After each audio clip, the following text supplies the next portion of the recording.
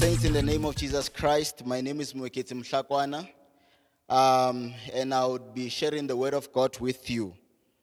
It's a very serious time of crisis in our nation and across the globe. But however, we thank God for the opportunity to preach the gospel of Jesus Christ. And so this is an opportunity for me to encourage you with the word of God, and specifically to encourage you with the gospel of the Lord Jesus Christ. So what I'm going to talk to you about today is that I'm going to talk to you about the topic of the substitutionary sacrifice of Jesus Christ. That the fact that Morena Jesu took our place, he stood in our stead, he died for our own transgressions and sins. And I'm going to explore that topic from a biblical standpoint so that we are able to see how the sacrifice that was made by Jesus Christ obtained salvation, obtained redemption for us. In our scriptures, we are going to read from Isaiah 53 verse 6 and also 1 Peter chapter 3 verse 18. In Isaiah chapter 53 verse 6, the Bible reads like this. It says, "All we like sheep have gone astray and have turned everyone to his own way, and the Lord has laid on him the iniquity of us all."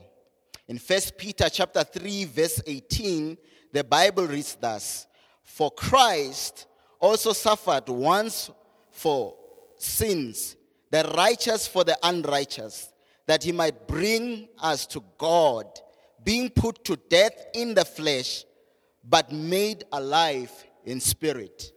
So this is our topic, and it's derived from these two specific scriptures. And in Isaiah 53 verse 6, just the last part of the verse, it says, "And the Lord has laid on him the iniquity of us all." So upon Jesus, God placed our sins, and Jesus served as a sacrifice to be offered for our own sins. And so it was the obedience of Christ, it was the obedience, submission, and the punishment of Christ that our salvation was achieved. And so these are the three things that I would like to explore given the subject: the obedience of Christ, the punishment of Christ, and the assurance of our salvation. The fact that through what Jesus had accomplished, through the work that was finished at the cross in Calvary, we obtain eternal redemption. Christ, by living a perfect life of obedience and suffering the penalty of sin, restored a broken relationship that existed between man and his maker. He did that as a substitute. That is, he took our place.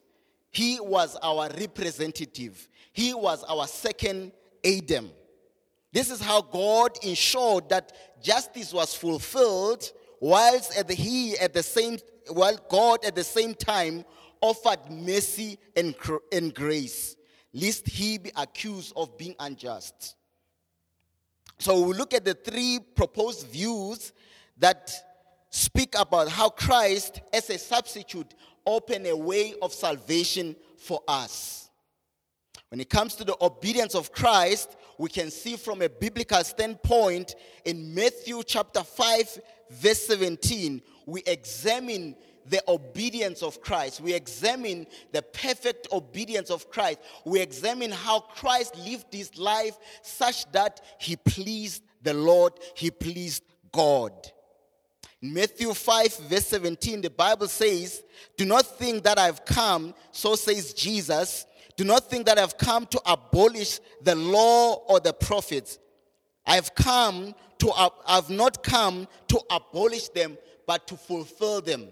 So we can see from scripture that Hamrena Jesu atla lefatsheng, when he came into this world, he came in order to obey the law of God. He came as the one who had an attitude of pleasing God, and so he yielded himself to all the commands of God's law. So Christ came into this world to fulfill the law and not to do away with it. Christ came into this world not to undermine and to underestimate the law of God, but to actually fulfill God's holy law. His attitude towards the law was not of someone who doesn't find pleasure in it. He understood that God is the one who gave out the law. He understood that the law was supposed to be obeyed. And so he assured everyone, by doing this, he assured everyone, even those who were accusing him of disobedience, that his intention was to yield to every aspect of the law. So when the Son of Man came into this world, was not to disregard the Sabbath. When the Son of Man came into this world, was not to disregard the 10 Commandments. He came not to do away with the law of God, but to actually fulfill it. In Romans chapter 10, again we are told of the same idea, that through Jesus, we have obtained a righteousness that does not come by the law, but that comes through Christ. By union with the one who perfected the law. By union with the one who obeyed the law to the fullest. So in Romans chapter 10 verse 4, the Bible reads thus: "For Christ is the end of the law for righteousness to everyone who believes." That word "end" does not mean it is the cessation of the operation of God's law. It is not the stopping of the law of God. It is actually the completion of it. It is actually the fulfillment of it. So when the Bible says for Christ is the end, it says for Christ is the completion. Christ is the fulfillment of the law for righteousness to everyone who believes. So Jesus fulfilled and obeyed and completed the law on behalf of those who shall then believe in his own righteousness. So it is not the total cessation of the operation of the law. It is not the end of the law, for it is the eternal law of God by which he holds men accountable. So for those in Christ, Christ is the fulfillment. Christ is the perfection. He is the perfecter of the law, and he is the perfection of the law. So we don't obtain righteousness through obedience towards the law of God, but by believing in Christ, who is the perfecter of the law, who is the fulfillment of the law, who is the perfection of the law. For Christ is the end of the law for righteousness to everyone who trusts in him, to everyone who believes in him, to everyone who rests his faith on the Lord Jesus Christ. We move to the second aspect of how Jesus accomplished salvation for us by being a sacrifice on our behalf, by being the one who stood in our stead. We come to the whole issue of how Christ was punished, not for his own sins, but he was punished for the sins of others, for the sins of unjust and ungodly people. Christ was punished. So the scriptures in Matthew chapter 27 to chapter 27 verse 26, we read about how a criminal was released, a transgressor of the law of God was released, so that the one who is innocent, the one who is perfectly righteous, was damned. The Bible says then he released for them Barabbas, and having scourged Jesus, delivered him to be crucified. So Barabbas was released by Pontius Pilate, but Jesus was damned. The sinless Lamb of God was condemned. The perfect one who perfectly obeys the law of God was punished.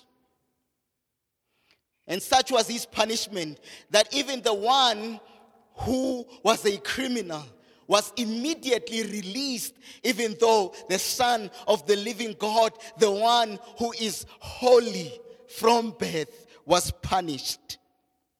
So a true transgressor and a criminal was set free, whilst Christ, the innocent lamb, was condemned.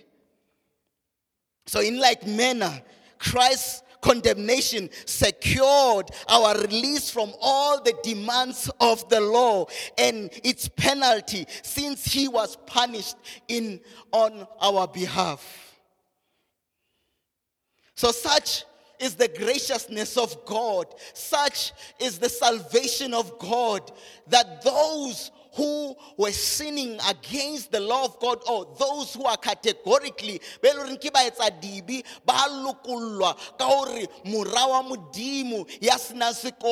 be highly damned. And again in 1 Peter chapter 2 verse 24, the Bible speaks about the punishment of Christ, how he bore our own sins, much like as in Isaiah, where we read when we started with this teaching. In Isaiah 53 verse 6, it says, all we like sheep have gone astray. We have turned every one of us to his way. And the Lord, it was God's design. It was the Lord's design that the Son be punished. It was God's intention. It was God's resolve. God was punishing his own Son for the liberty, for the freedom, for the salvation of those whom he shall call his. And so it says, and the Lord has laid on him the iniquity of us all. Similarly, we get a similar expression from 1 Peter chapter 2 verse 24. The Bible says, he himself bore our own sins in his own body on the tree, that we might die to sin and live to righteousness. So when Christ was punished, when Christ was crucified, when Christ was damned, it was that we may be free from the dominion and control of sin, that we might live to righteousness. We are called to live holy lives because we have been set free from the dominion and control of sin. And so the Bible says, by his wounds we have been healed. It means that we have been made whole. It means that we have been saved. For our salvation is holistic in the person of Jesus Christ. And so he himself bore our own sin in his body, in his own body at the cross. On the tree in Calvary, the Son of the living God, the one who from birth was called a holy child, the one who was conceived by the power of the Holy Spirit. The one whom the Lord says, I have prepared a body. And so it is this body that was bruised. It is this body that was nailed. It is this body that was crucified at the cross in Calvary. It was the body of the Son of the living God.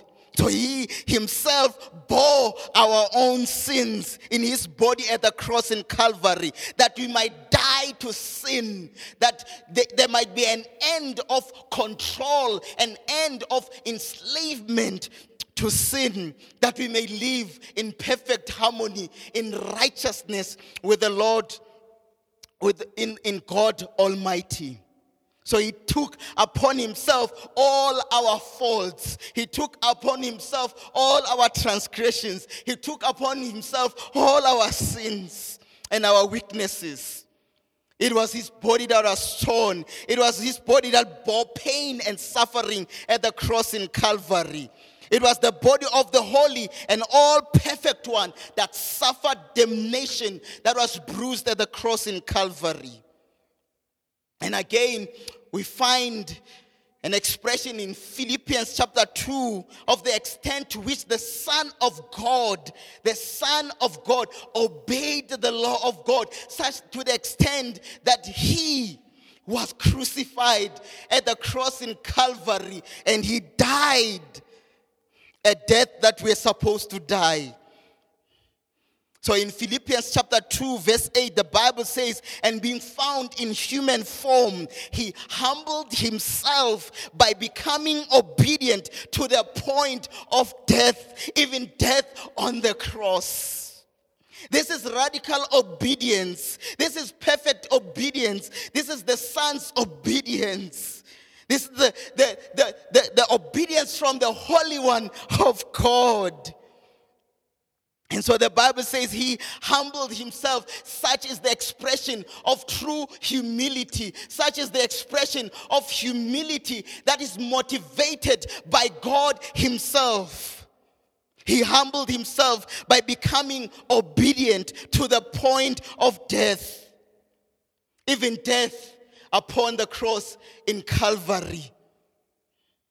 Not only did Jesus live a perfect life of obedience, he lived to the extent of dying to fully obey all the demands of God's law.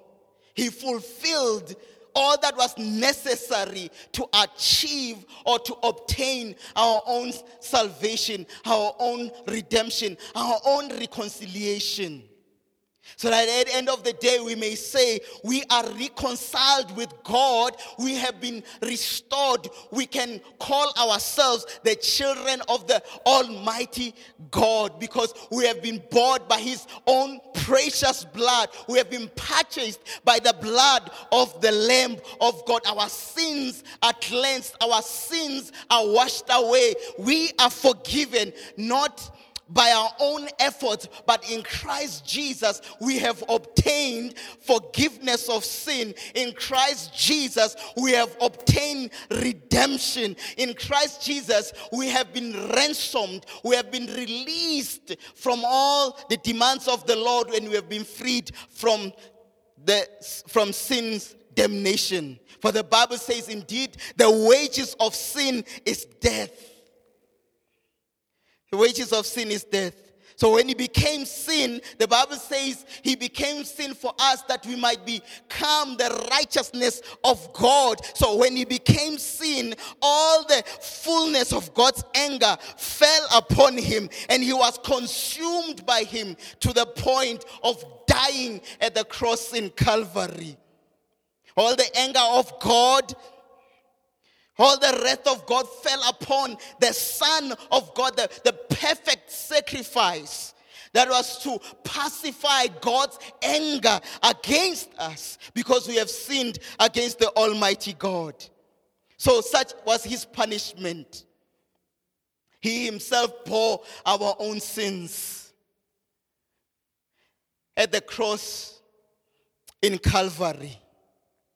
And lastly, we will deal with the whole issue of the assurance of our own salvation. Why did Jesus have to die? Why did Jesus have to be punished? Why did Jesus live a life of perfection? Why did Jesus yield to the law of God to the point of being penalized because of our own sins?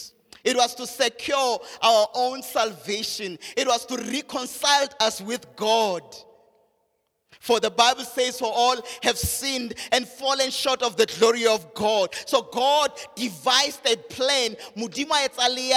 God devised a plan of salvation. It was not to be accomplished by any other means, but through his Son, Jesus Christ, whom he brought into this world to be condemned for our own sins and transgressions. And so when it comes to the assurance of our salvation, it is not based on something that we do. It is not because of our own righteousness that we are saved. It is not because of what we are capable of doing that we are saved. It is all because of all Jesus has accomplished at the cross in Calvary. The Son of God opened a way of salvation for mankind. The Son of God dismantled the powers of darkness. The Son of God was damned in our stead. It to achieve our own salvation and redemption. And so in Ephesians chapter 1 verse 7, the Bible says, in him we have redemption. Saints, it is only in Christ that we obtain redemption. It is only in Christ that we are bought back. It is only in Christ that we are reconciled. And so the Bible says, in him we have obtained redemption through his own blood. When the blood of Christ gushed out at the cross in Calvary, it was to secure our own salvation. It was to cleanse. It was to remit. It was to remove our own sins. So the Bible says, in him we have redemption through his own blood, the precious blood of the Lamb, the blood that cries better things than the blood of Abel. It speaks blessings on behalf of the children of God. It speaks blessings on behalf of those who have trusted in the substitute. In him we have redemption through his blood, the forgiveness of our trespassing. We can be assured that by trusting, by believing, by placing our faith on the substitute, by placing our faith on the Lamb of God that takes away the sins of the world, that we can be forgiven by God. And so the Bible says, in him we have redemption through his own blood. He has secured our salvation. He has restored us to God. The one mediator between God and man, the person Jesus Christ, has reconciled us, has brought us back into a union with the Almighty God. And so in him we have redemption through his blood, the forgiveness of our trespasses, according to the riches of his own grace. It was by grace. It was grace that nailed Christ at the cross. It was grace that condemned Christ at the cross. It was grace that led to the Son of Man being bruised at the cross. It was grace that secured our own salvation. And so the Bible says it is because of the riches of his own grace. For we are saved indeed, as in Ephesians chapter 2 it says, we are saved by grace, and that is not of ourselves. It is the gift of God. We don't earn our salvation. We don't work our way through salvation. We obtain this salvation by having faith in the Lord Jesus Christ. By faith alone, we are declared righteous before God. By faith alone, we are accepted into God's kingdom. By faith alone, we are accepted to be his own people in a peculiar nation. It was because of the richness of God's grace.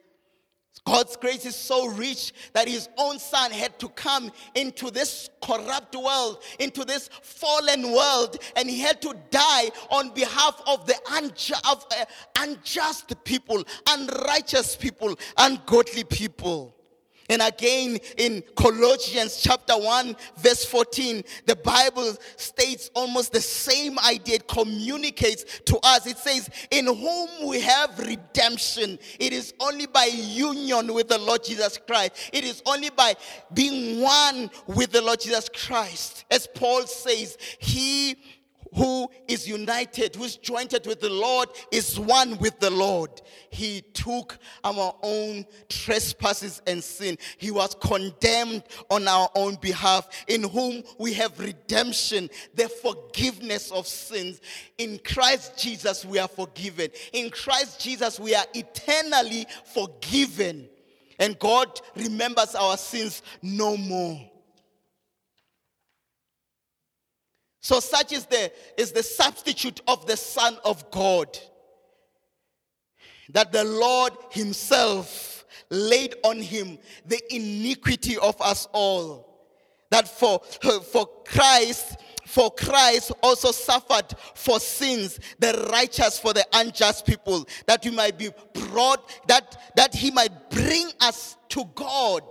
And so God has accomplished his divine purposes by the sacrifice. God has accomplished his own divine purposes by Christ's death at the cross in Calvary. And such a death was for our own benefit, was for our own salvation.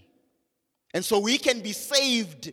We can be assured of our own salvation, that through the merit of Jesus, through the work of the Lord Jesus Christ at the cross, we are assured entrance into God's kingdom. We are accepted into the family of God because of all that his Son has accomplished at the cross by his life, by his death, and by his resurrection, that we can receive eternal life by believing in him. And so such is the beauty of the gospel.